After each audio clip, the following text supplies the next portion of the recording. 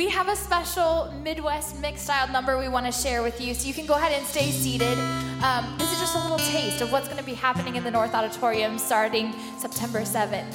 So you'll want to check it out, and we hope this encourages your soul. We've got this hope, we've got a future, we've got the power of the resurrection living within. We've got this hope, we've got a promise that we are held up and protected in the palm of his hand. And even when our hearts are breaking, even when our souls are shaking, we've got this hope. Even when the tears are falling, even when the night is calling, we've got this hope.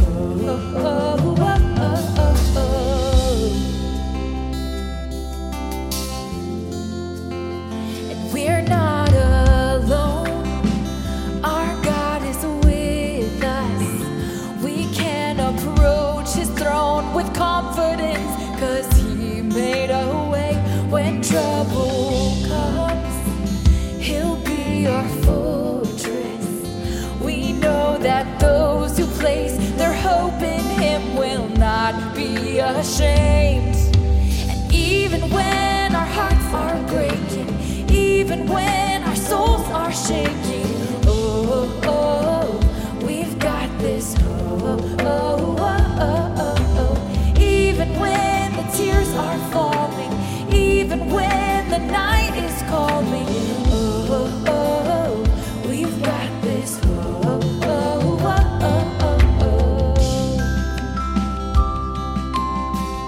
Oh, and we know this hope's not in vain. Our hope is grounded in an empty grave, and our hope is founded on the promises that he made. Even when our hearts are breaking, even when our souls are shaking, we've got this hope. Even when the tears are falling, even when the night is calling, we've got this hope. We've got this hope. Yeah. That is so awesome, right? Just to know that we're never hopeless through Jesus Christ. What an encouraging message this morning. I don't know about you, but I'm super excited about Midwest Mix that's going to be starting, as Jacqueline mentioned, it's going to be starting September 8th in the North Auditorium, so you'll be sure to want to check that out. Thank you so much, Jacqueline and Austin, for sharing that great song with us. So before we continue in our service, I just want to share with you something really exciting that happened here at New Spring on Friday night. So we held our Kids World family experience, and we just really love our families here at New Spring. So we were excited to see parents with their young kids having fun, celebrating God. But more importantly, we saw 16 kids go public with their faith through baptism. That is amazing, right? Absolutely. Definitely something worth celebrating. And we want to share just a snippet of what happened on Friday night. Check out this short video. Kids and families had a great time this Friday night at Kids World's Back to School FX. The kids took over the South Auditorium to learn with their parents all about the big idea of obedience. Families enjoyed seeing the entire Bible brought to life as we talked about God's big story. This school year, 252 Theater will be going through the Bible from start to finish to help kids understand how God has invited them to be a part of His big story. The most exciting part of the night was when 16 Kids World kids started their next chapter in that story by going public with their faith through Watermark. We're excited for these 16 kids as they start this next part of their spiritual journey. I want to get baptized because I want to show everyone that I believe in God. I'm getting baptized today because I want everyone to know that I love Jesus Christ and that he is my best friend. That is amazing. We are just celebrating that today. Well, we are so excited that you guys are here with us. We invite you to stand to your feet as we begin singing out some amazing songs to our amazing Father. Our Father who has many names. He's a way maker. He's a miracle worker. He is a light unto our feet in a dark place. And we are just celebrating that in this new song. So we invite you to sing this out with us. You are here, moving in our midst. We worship you. I worship you. And you are here, working in this place. I worship you. I worship you. You are here, you're moving in our midst. I worship you, I worship you. You are here, you're working in this place. And I worship you, I worship you. Maker, miracle worker, promise keeper, light in the darkness. My God, that is who you are. Will you sing that with us?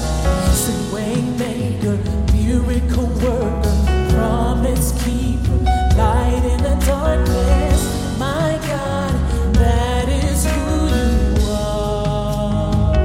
You are here, touching every heart. I worship you. I come and I worship you. You are here, you're healing every heart. I worship you. I worship you. Jesus, you are here, turning lives around. I worship. I come and I worship you. You are here, you're mending every heart. I worship you, Jesus. I worship you, 'cause you are a way maker, miracle worker. You are light in the dark, my God, that is who you make a way out of no way. A way maker, miracle worker. You work miracles, light in the darkness, my God, that is who you are. You wipe away all the tears. You mend the broken heart. You're the answer to it all, my Jesus. Wipe away all tears. You mend the broken heart. You're the answer to it all, Jesus. You are a way maker, miracle worker, promise keeper, light in the darkness. My God, that is who you are. Way maker, miracle worker, promise keeper, light in the darkness. My God, that is who you are. And you are here, you're touching every life.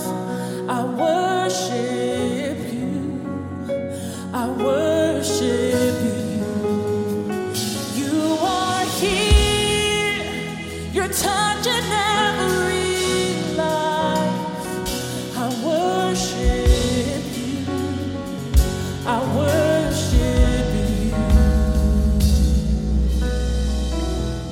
just want those words to just speak over you for a minute. If we can just think about that. Because of who He is, who our God is, we are never defeated. For we serve a way-making, miracle-working God who is in our midst and working even right here and right now. For the Bible says that where 2 or more are gathered in His name, He is there as well. And I believe that He is working right now. And what's amazing to know is that if you're here with us this morning, if you are living and breathing, God is not done with you yet. He is not done with you yet. For He knows the plans that He has for you. And we're celebrating that because He is a way maker. So we're going to sing this chorus one more time. And we invite you to proclaim that out. If you believe that God is not done with you, let's sing this out together. Say, way maker, miracle worker, promise keeper, light in the darkness, my God, that is who you are. You are a way maker, miracle worker, promise keeper, light in the darkness, my God, that is who you are. Let's sing this out, say way maker, miracle worker, promise keeper, light in the darkness, my God, that is who you are. Waymaker, miracle worker, promise keeper, light in the darkness, my God, that is who you are. Waymaker, miracle worker, promise keeper, light in the darkness, my God, that is who you are. You are Waymaker, miracle worker, promise keeper, light in the darkness, my God, that is who you are. Amen. He is our way maker. Even when we don't understand what He's doing, we know He's doing something because we've seen Him do it before and we know He's going to do it again. So let's sing this. Let's pour our hearts out to Him. Speak to me when the silence steals my voice. You understand me. You understand me. And come to me. Come to me in the valley of unknowns. You understand me. You understand me. You understand me, God. You understand me. So I throw all my cares before you. My doubts and fears don't scare you. 'Cause you're bigger than I thought you were. You're bigger than I thought. And I stop all negotiations with the God of all creation. 'Cause you're bigger than I thought you were. You're bigger than I thought you were. Yeah. And I know I can trust you. Lord, I believe, but help my unbelief. You understand me even now. You understand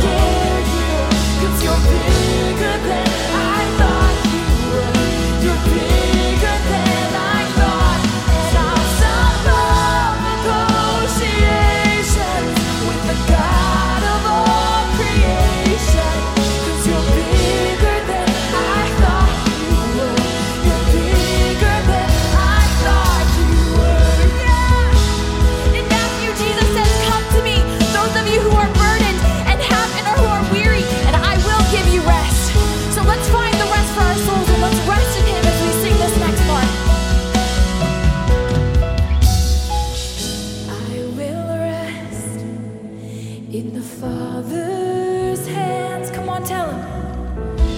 Leave the rest in the Father's hands. I'll choose to. I will rest in the Father's hands. And I'll leave the rest in the Father's hands. So I know my cares before you. My doubts and fears don't scare you. 'Cause you're bigger than I thought you were. You're bigger than I thought. And I'll stop all negotiations with the God of all creation. 'Cause you're bigger than I thought you were. You're bigger than I thought. Oh, you're bigger than I thought you were. You're bigger than I thought you were. And I know you're here. You hold the world, yeah, you're here holding me. So I will rest. I'll come and I'll trust you. We're gonna sing that chorus one more time. But I just want to let you know, I don't know what's going on in your heart and your mind, but God does. And He knows exactly what you need in this moment, for this week, whatever's coming. So let's lay it at His feet and let's ask Him to show up. So I throw all my cares before you. My doubts and fears don't scare you. 'Cause you're bigger than I thought you were. You're bigger than I thought. And I'll stop all negotiations with the God of all creation. 'Cause you're bigger than I thought you were. You're bigger than I thought. Oh, you're bigger than I thought you were. You're bigger than I thought you were.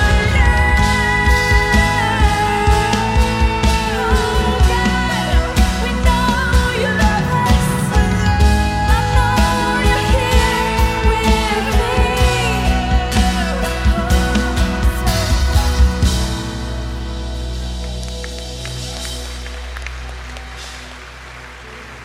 So much bigger than we thought. Thank you guys so much for worshiping with us. Actually, you can stay standing for just a moment. And where's Mark? Where's Mark at?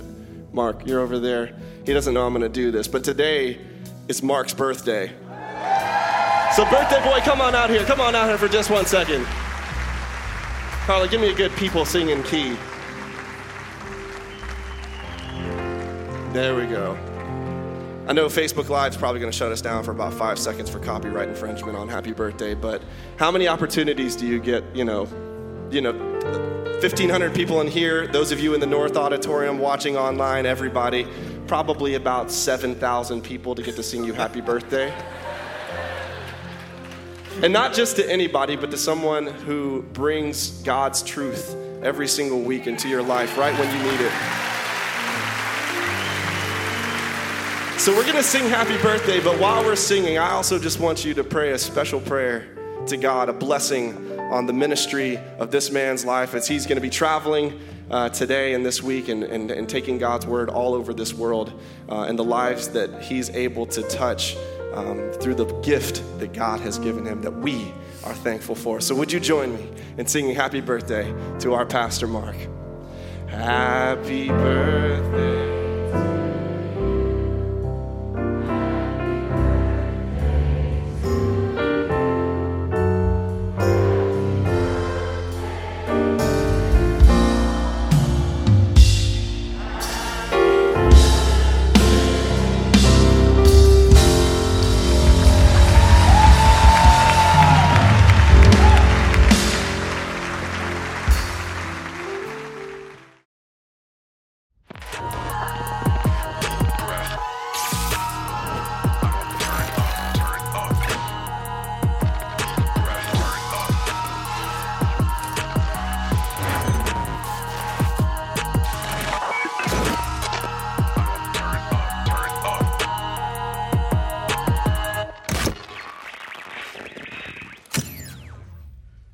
This series is all about answering the question, why would I be better off if I follow Jesus? This probably isn't something that you would hear a lot about at New Spring because God has blessed us so much and continues to bring people in our doors all the time. But culturally, here in the United States, especially in regard to evangelical churches, there's a deep concern because through the years, people have been polled as to their beliefs.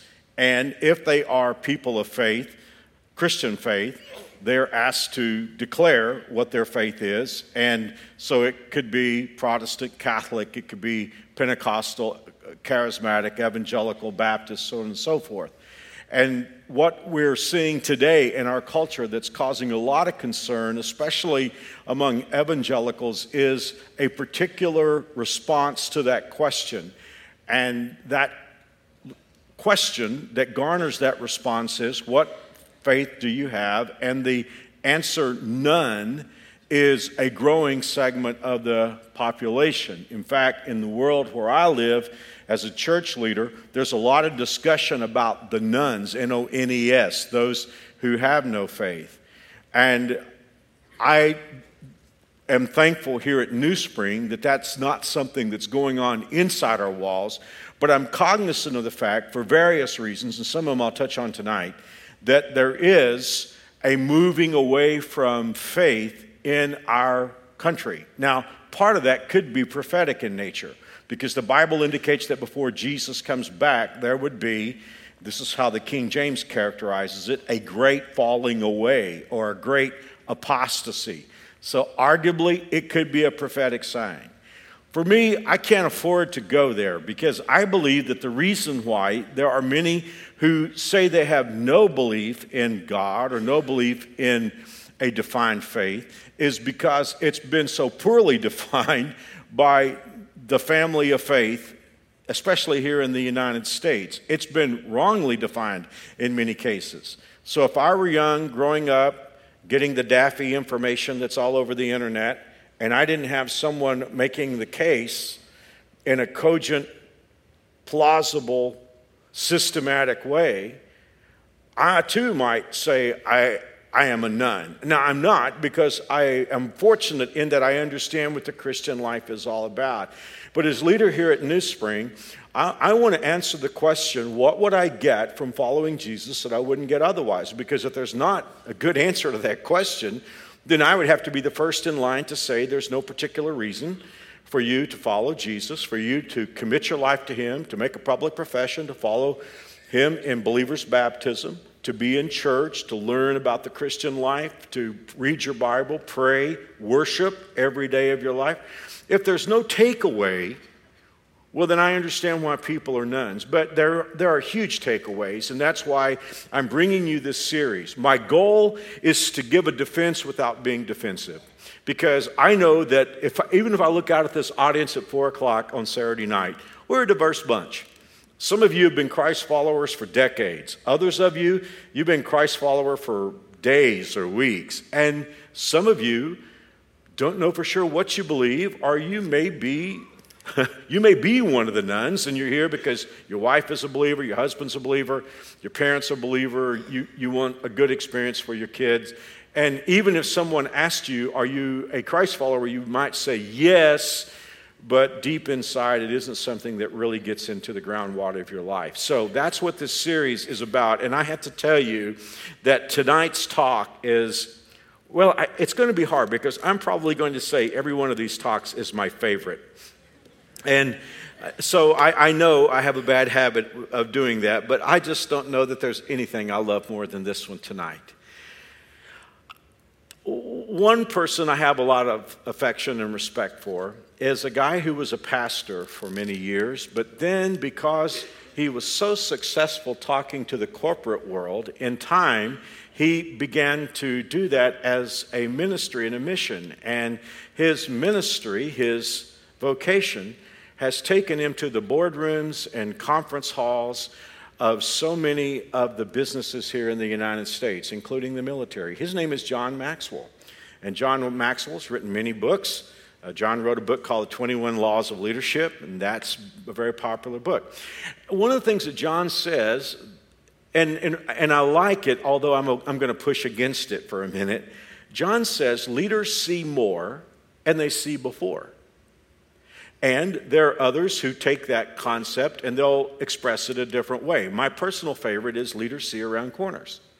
And as a leader, I try to do that in the corporate sense in which it's presented there. But the truth is, the actual factual truth is that leaders don't see any more than anybody else sees. And they can't see before because leaders are relegated to seeing the same stuff everybody else is seeing, and they can't see the future. No one can see the future. So what are we talking about? What's John talking? And by the way, if John were standing right here, John would tell you, hey, Mark's right on what he's about to say. What are we talking about when we say leaders see more, we see before? Well, it means analysis and projection. They analyze well, they project well, or we might say they connect the dots.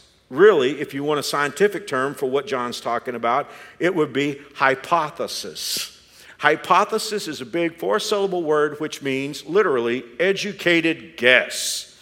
So when leaders see more, leaders see before, what they are doing is they are guessing. But if you are a Christ follower, you can legitimately say, I see more, I see before. So if someone came to me tonight, especially given my topic, and they said, Mark, why are you a Christ follower? After all, you were taught evolution from the 2nd grade in Texas all the way through the 12th grade in public schools. You've seen what the evolutionists have to say. You've seen what the naturalists say. You've read it. You've debated it. You've interacted with non-theists all these years. You're well cognizant of what those teach who do not believe in God. Why are you a Christ follower? Well, last week we talked about how we can become a new person. Well, that's a good reason, but I can honestly say one reason why I follow Jesus is I see more and I see before. Let's talk about that. How is that possible? Well, before we get to that answer, I want to take you to the scripture that we're pulling this from. Remember, if you were here last week, all of our 7 messages are going to come from 4 chapters, sequential chapters in the book of 2 Corinthians. Hope you read these. 2 Corinthians 3, 4, 5, 6. Out of those 4 chapters are going to come these 7 declarations, these 7 triumphant declarations, because Paul has said, this is the new way. The old way with the law and the punishment brought death, but this is the new way we live in Jesus Christ. So in these 4 chapters, while he's explaining the new way, in one of the shortest verses of this text, which is 2 Corinthians chapter 5, verse 7, and a spoiler alert, when I get to talking about eternal life in a couple of weeks, just act like you haven't heard me say this already. Verse 7 is a parenthetical expression that occurs between, of course, verse 6 and verse 8. You probably know at least one of those verses. Verse 6 says, as long as we're at home in the body, we're absent from the Lord. Bet you've already guessed verse 8, especially if you grew up in church. Because verse 8 says, when we die, we are absent from the body and present with the Lord. So, in between verse 6 and verse 8 is this wonderful little parenthesis that just simply says, we live by faith and not by sight. We live by faith and not by sight. Well, back in the years when I was doing debate, and if you've ever done debate in high school or college, you know that the first thing you do if you're a first affirmative speaker is you have to define terms, because you can't have a debate if you haven't settled the definition of terms. So the old debater in me is going to come out, and let's just say, before I get started here, when we take that expression, we live by faith and not by sight, we need to know what faith is, and we need to know what sight is. Well, sight here, of course, is much more than just the ability to see physically. What the Bible is talking about here is reality limited to, dictated by, and defined by sensory perception. In other words, it is what you are able to appreciate, identify, and apply with your senses. That is sight. Now, when the Bible says we live by faith and not by sight, I want you to understand something, especially if you're not a Christ follower and you're not a theist. The Bible here is not denying sight. It's not saying that sensory perception does not exist. Notice that the Bible does not say we live by faith and deny what we can perceive. It just says we don't live by it. In fact, I would make the argument that when the Bible puts it in those terms, it is God's way of identifying and valuing sensory perception. It just simply says that when those two are compared and contrasted, we live by faith and not by sight. So, faith here does not deny the truth of sight. Here's the big thing. It takes us beyond. It takes us beyond what we can perceive, what we can see, what we can hear, what we can touch, even what we can sense on a material level. Now, this is where you're going to have to be willing to broaden your perspective because, frankly, faith is so wrongly defined. When I talk to my friends who are not Christ followers or not theists, and I hear them define faith, I'm very well aware of the fact they don't know how to define faith. It's as, do you know what a straw man is? Do you know what a straw man argument is? Or paper tiger? It's as if someone has created a caricature of the truth and then they push back against that caricature, and of course finding flaws in it becomes a self-fulfilling prophecy. So when I hear my friends who are not believers speak of faith, they don't understand it. And Lord knows I don't blame them because most of what they know is a corruption that has been generated by so-called Christ followers, televangelists on television. And that's why the world makes such fun of faith, because they don't have a real definition of faith. And there's a reason for that. Just so that you will understand, that is not an accident. It isn't something that just happens for no reason at all. The reason why faith is so wrongly defined is found for us in 1 John chapter 5, verse 4, because the Bible says, everyone who has been born of God overcomes the world, and this is the victory that has overcome the world, even our faith. So when the Bible tells us this is how we overcome, you can be sure that if Satan is going to attack the definition of anything, he would attack the definition of the one thing that God says this is how we're going to overcome the world. Faith. And by the way, let me point out, we have never been commanded to overcome the world with military might. Horrible things have happened in the name of Jesus Christ by those who committed identity theft, stole his name, and did horrific things. Never have we been told to overcome the world with military might. Never have we been commanded to overcome the world with political might. The Bible says this is the victory that overcomes the world, the faith that we have in God that's attractive, that causes people to want to follow Jesus Christ. May God help us in the church in the 21st century to recover that. Now, what are some wrong definitions of faith? Here's the first one. Faith oftentimes, and I hate to admit this, but you caught me a few minutes ago, I actually misspoke. And maybe it was a Freudian kind of thing or something, but I misspoke a few moments ago, and I'm guilty of this. Faith is often used as a synonym for religion. So consequently, in this context, someone might say, what faith are you? Or what is your faith? And we know how to answer that question. You know, a person might say, well, I'm Catholic. Or a person might say, I'm Buddhist. Or a person might say, I'm a born-again Christian. And that would be how it would be used in the culture. Another way that would be used is we're familiar with the term faith-based organization. We all know that means religion. When someone says, what faith are you, that means what religion are you. When someone says it's a faith-based organization, it means it's a religion-based organization. So that's one false definition. Another false definition is faith is often used to categorize the metaphysical or the unexplainable. So consequently, and this is how a lot of my friends who don't believe, and they they like me, and so they try to find some sort of kind way to express the fact that they think I believe something that's wrong, is they will say, okay, I'm a person of science. I'm purely materialist. I look at things from a materialistic universe, naturalistic universe. And you are a person of faith. And they're not ripping me. They're just saying, maybe there is a metaphysical. We don't know. We can't see it. We can't put it on a slide under a microscope or see it in a telescope. Maybe there is the metaphysical. Maybe there's the unexplainable, that Twilight Zone kind of stuff. And that is how they see faith.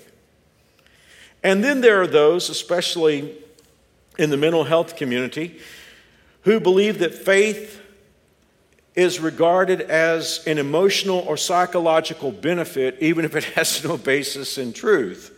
And I've seen textbooks that were atheistic in nature, but they would say faith may be a good thing. If a person has faith, maybe it will help them get over illnesses faster.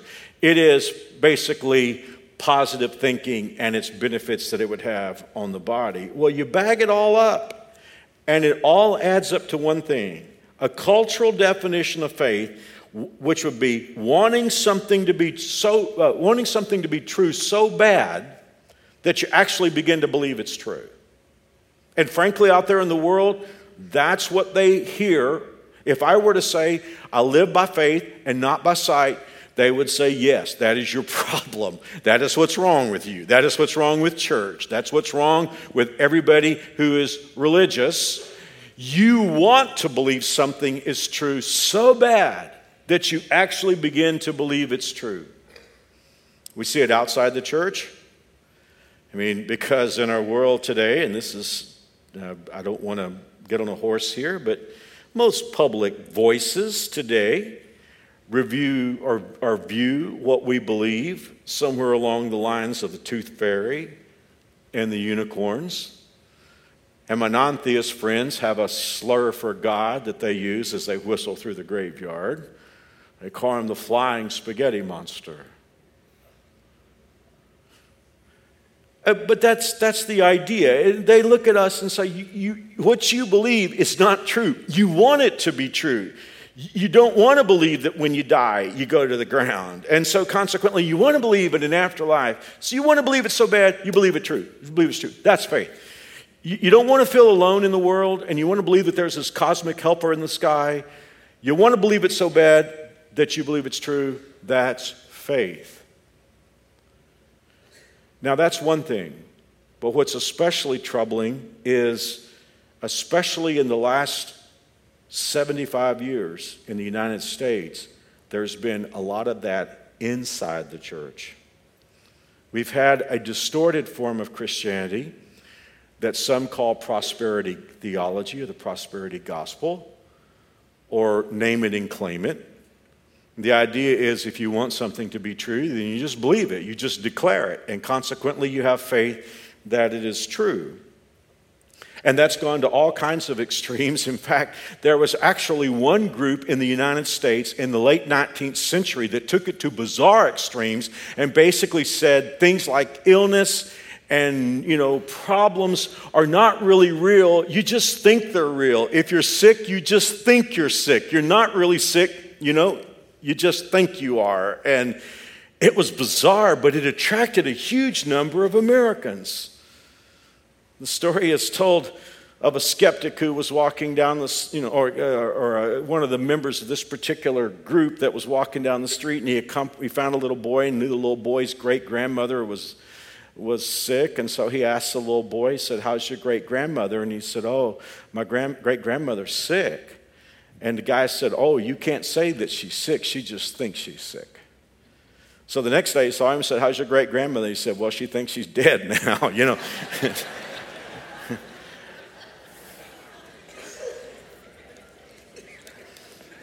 None of that is what faith is. And could I just say one more time to any of us who are Christ followers here at New Spring, if we bought into the idea that somehow you can declare something to be true and that is faith, that is not faith at all.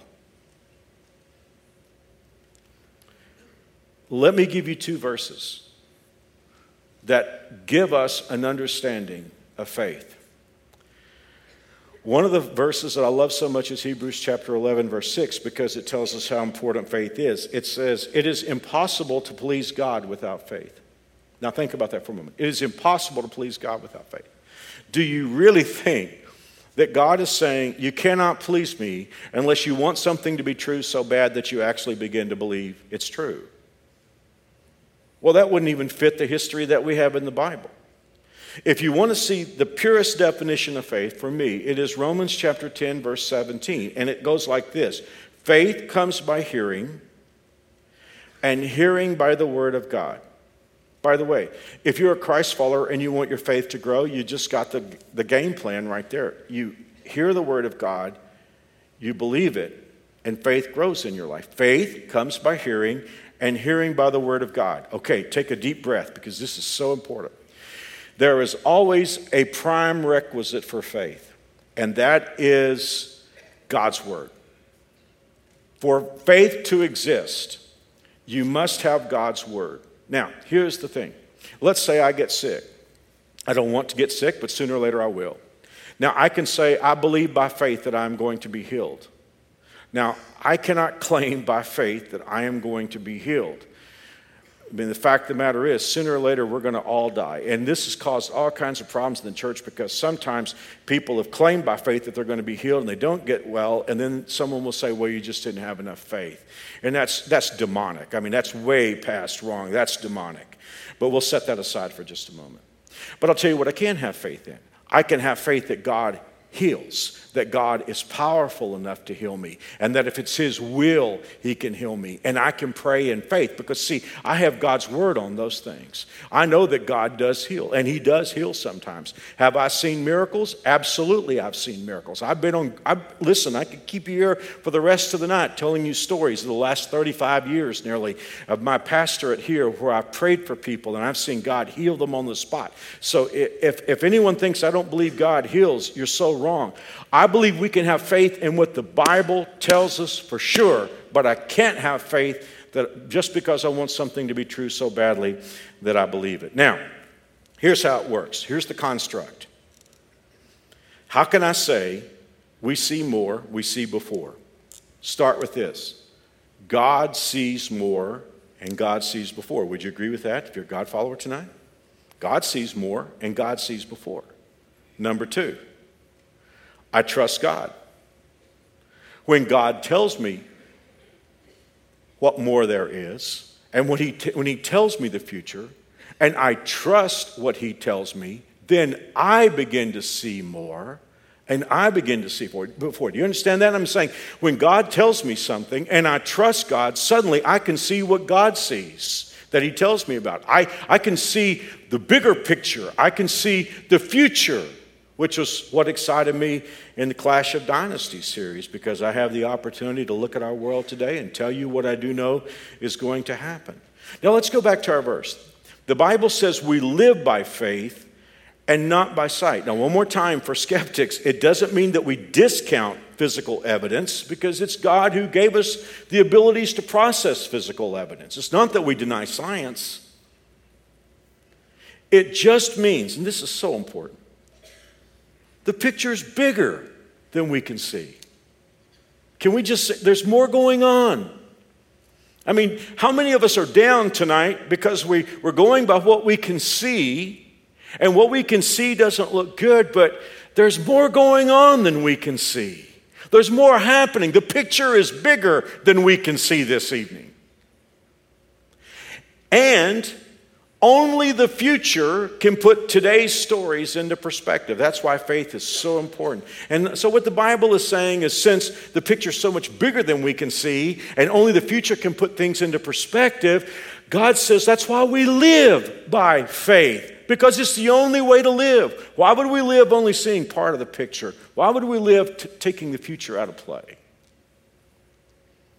Faith in God's word gives us information that's better and more complete and trustworthy compared to the information that we get by sensory perception.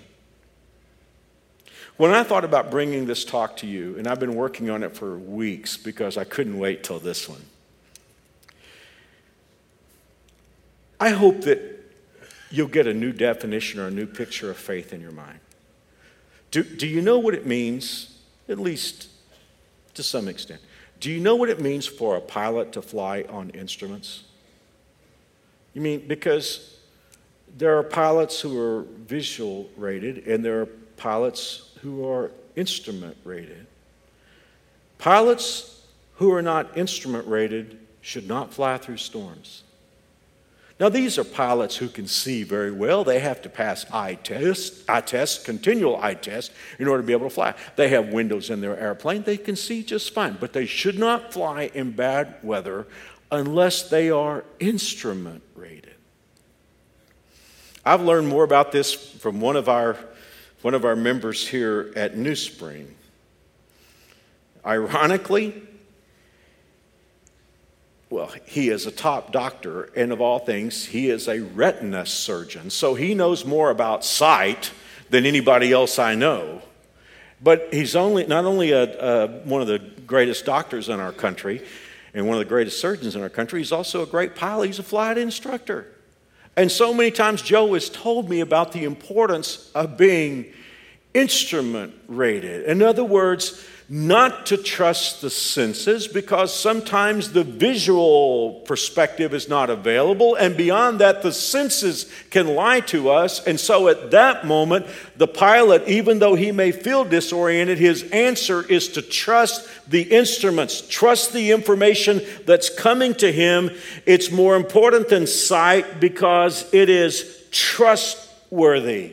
It is information that will allow him to land the plane safely. It is the information that will allow him to stay on course, or allow her to stay on course until she can land the plane safely.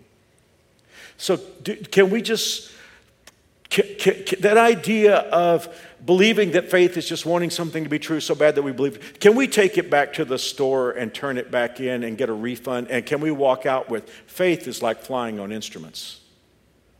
Because when I have God's word, even though my perception is all whacked, and I may think up is down and down is up and left is right and right is left, and I may feel that way, but when I have God's word, suddenly I can fly on instruments. I can see more than what's going on. I can see before it happens because God has told me.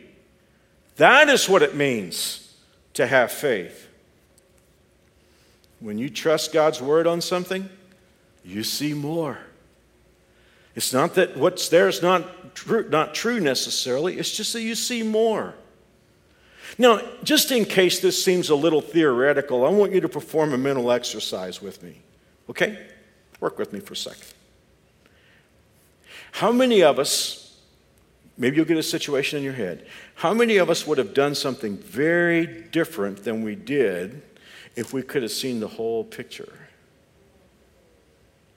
Fair? It's like, would not have had my first divorce. No. How many of us, if you could have seen the whole picture, you wouldn't have bought that car. You wouldn't have taken that job. If you could have seen the whole picture, you wouldn't have reacted that way. How many husbands were the worst? Here's the deal. We get into like an argument with our wives, and then, we're just so sure we're right, and then she brings up a few things. Guys, well, I didn't know that. Well, I didn't know. That's how we get into that. Because we didn't know the whole picture, see. So, and that's the first question I want to ask you. How many of us can think of situations we'd have done something very different if we could see the whole picture? Now, let me ask you this. How many of us would have done something very different if we could have seen the future? Well, we would not have taken underwater basket weaving in college. We'd have gotten engineering courses. Yeah, man, if I had seen student debt, I would have worked harder on that scholarship when I was in high school. You see what I'm saying? If we could see more, if we could see before, it would have a bearing on what we do. Now let's go a step further, because now we're about to get to ground zero of faith. What if you couldn't see the whole picture? What if you couldn't see the future, but you could get a reassurance from a trustworthy person who had? You can't see everything, but someone you know tells the truth, has seen everything, and that person gives you a reassurance. Or that person has seen the future, and you haven't seen it. Now, let me ask you this. Okay, work with me, please. What is it that people like that say? I can't tell you right now, but trust me. I can't explain it all right now. You're just going to have to trust me on this. I mean, I've had this happen sometimes because, I've had people through the years that sell clothes to me at a store. And I'd see something on the shelf, and I'm about to pick it up and buy it, and the guy who sells clothes to me knows me, says, I can't tell you right now. Come back on Saturday. And now I'm not going to ask him, is there a sale? I'm not going to ask him what the discount is. He'd get fired. It's just like saying, I can't tell you right now, but just trust me. Ladies and gentlemen, we have just gotten to ground zero of what faith is. The God who sees more and the God who has seen the future says to me, Mark, I can't explain it all to you right now. Right now, your heart is breaking. And right now, you don't understand why these things are happening like they're happening, and you don't know why this has come up, but trust me. Trust me on this. Trust me. I know, Mark, I know this is too big for you. If I explained it, it would be like putting a jet engine in a Volkswagen. I can't explain it to you. Just trust me on this.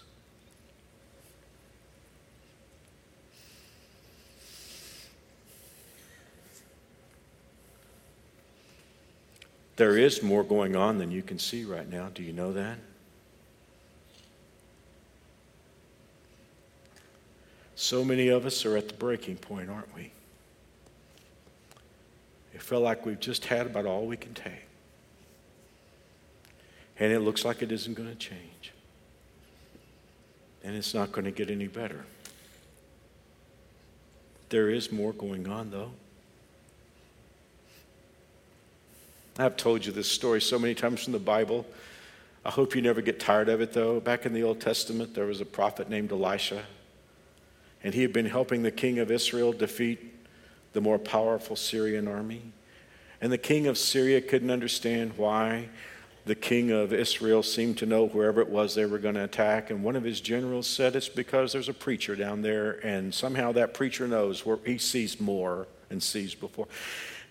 He tells the king where we're going to attack. And the king of Syria said, well, there's no sense in letting one preacher get in our way. Let's just take the army down there and kill that preacher. And so one morning, the preacher and his assistant look out the window, and their subdivision is surrounded by the Syrian army. Chariots, horses, tanks, fighter jets. Well, no, not that.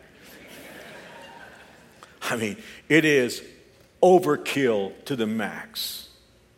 And the assistant is freaking out because all he can see is the Syrian army come to kill him. Listen to what Elisha said. Don't be afraid, Elisha told him. For there are more on our side. Let me read it with different inflection. There are more on our side than on theirs. Then Elisha prayed, O Lord, open his eyes and let him see. The Lord opened the young man's eyes, and when he looked up, he saw that the hillside around Elisha was filled with horses and chariots of fire. There was an angel army. We sing a song about that. There was an angel army surrounding the Syrian army. See, the thing of it wasn't that the Syrian army wasn't there. It's not that sight we're not told faith is not denial. It's just there's more going on than we can see.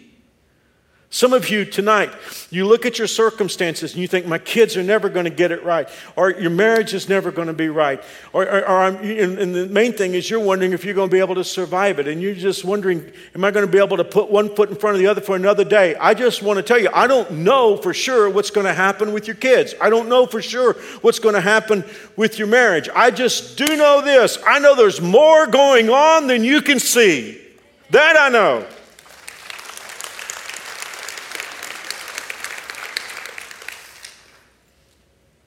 Let me give you another proof. When Jesus was on the earth, there was one thing he always commended and one thing he always complained about.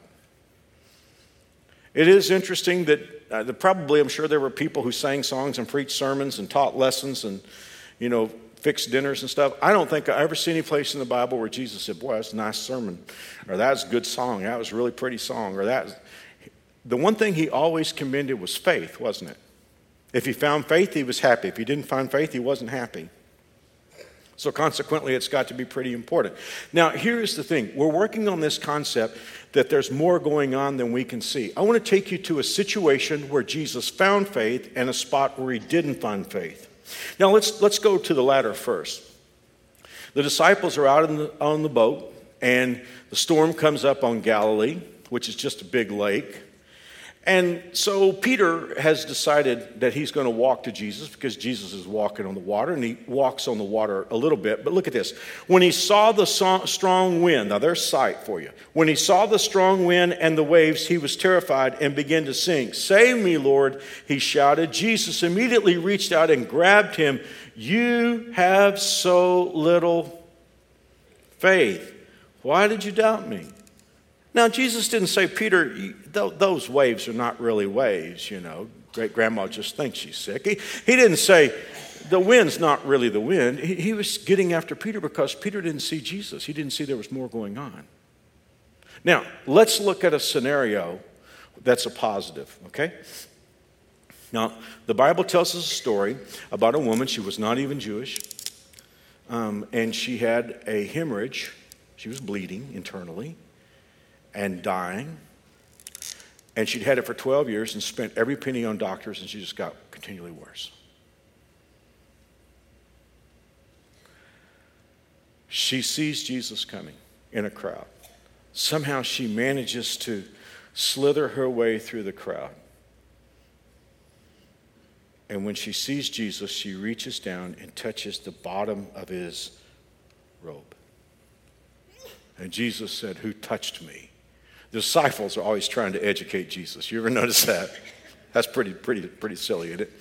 The disciples said, "What do you mean, who touched you?" There's hundreds of people touching you. Jesus said, "No, somebody touched me differently." Who touched me? And he called the woman forward. And of course, she was terrified. She thought she was in trouble. And when Jesus saw her, he commended her faith. Why? Well, if I ask you as a Christ follower today, what is the last chapter of your Bible? You would say, I hope, Revelation 22. Hope you know where it is. That's right before the maps. The maps are not a Bible book.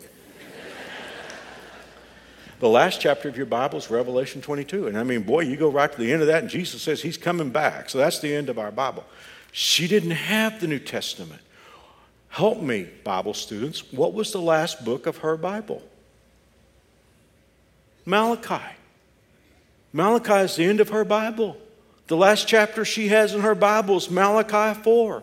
Well, what does Malachi 4 say in verse 2? The last chapter of her Bible said, "But for you who fear my name, the Son of Righteousness will rise with healing in his wings." Wings doesn't mean wings like this. It means the fringes of your robe. The last chapter of her Bible said, to those of you who fear God, someday the Son, capital S, the Son of Righteousness will arise, and he'll have so much healing in him that just in the fringes of his robe there'll be healing. And she slithered through that crowd and acted on the word of God that she had. See, everybody else in that crowd couldn't see that, but she saw more. The word of God told her there was more. Now here's the thing.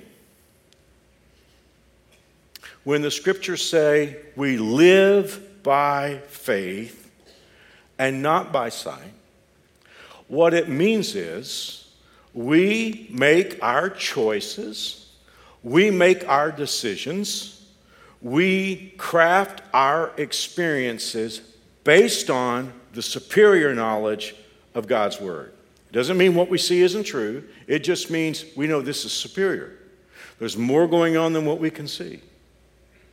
Now, I'm out of time. It's 5 o'clock right now. So I know I got to bring this in for a landing. Some of you are Bible students. And if I asked you, where would I find the Hall of Fame of Faith? You would tell me, Mark, you'll find that in that book called Hebrews in the New Testament. And in Hebrews chapter 11, it's like walking through a Hall of Fame. Because the Bible is going to talk about all the men and women who are heroes of following God. Now, so many times, 20 times plus, it's going to say, by faith, this person did something. So with 501, I'm only going to give you 2. But my point is this. When you live by faith, what you believe makes you do certain things. I want to read you 2 examples. Here's verse 8. By faith, Abraham, when called to go out to a place he would later receive as an inheritance, obeyed and went, even though he didn't know where he was going. Don't you know people thought he was crazy? Abraham, I see you got the U-Haul truck out there. So, buddy, you guys moving? Where are you going? Well, I don't know. Excuse me. You got everything loaded up. I mean, I see Sarah wrapping her dishes over there and putting them. You don't know where you're going? No, don't know where I'm going. But God had told him, see.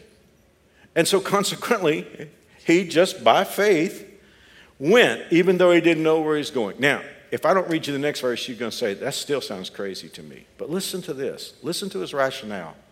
For he was looking forward. It wasn't just that he saw more based on what faith told him. He was looking forward to the city with foundations whose architect and builder is God. So he said, you know what? I'm not worried about where I'm going next. I'm going ultimately to heaven, so I'm just going to walk with God. Okay, let me give you the next one. Hebrews 11.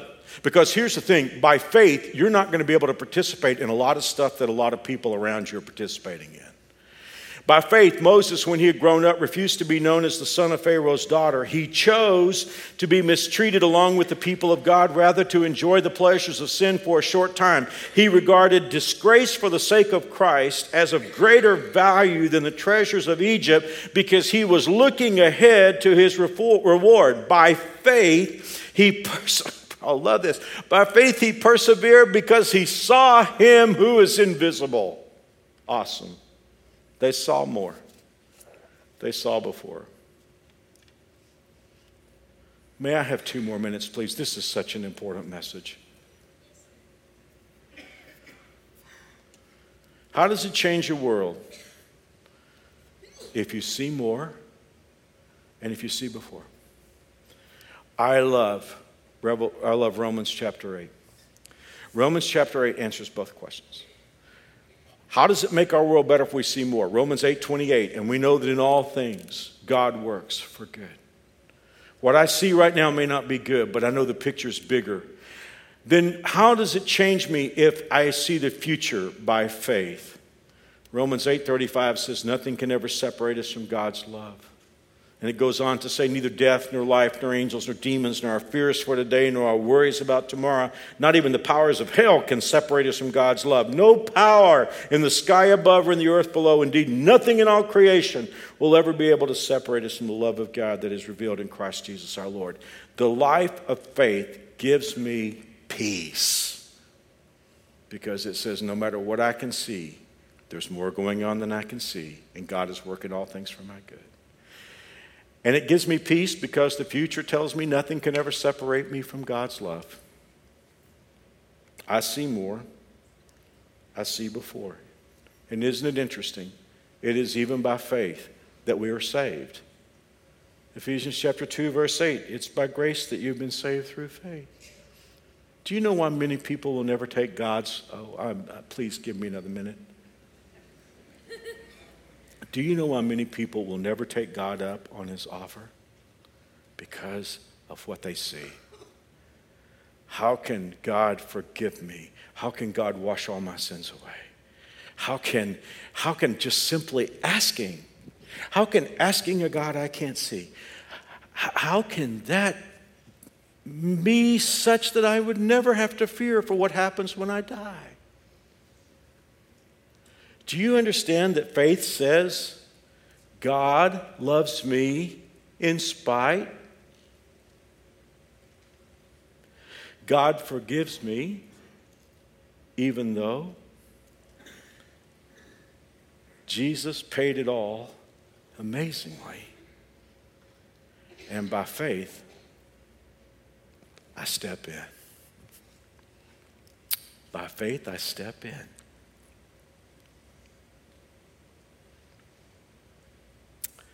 If you're not sure that you've ever had that moment by faith of stepping in, then let's do it right now. I'm going to pray a prayer that just reaches out to God. If you want to join me, you can pray it silently. Ready? Dear God, I know I'm a sinner, but I believe you died for me. The Bible says you did. I believe you arose from the grave. The Bible says you did. I believe. And by faith, I step in. Thank you for hearing my prayer. Help me to live for you in Jesus' name. Amen. Any of our info centers has a gift box for you if you just prayed. All you got to say is, I prayed with Mark. That's all that's required. They'll give you that gift box. Thanks for being here tonight. God bless. See you next weekend.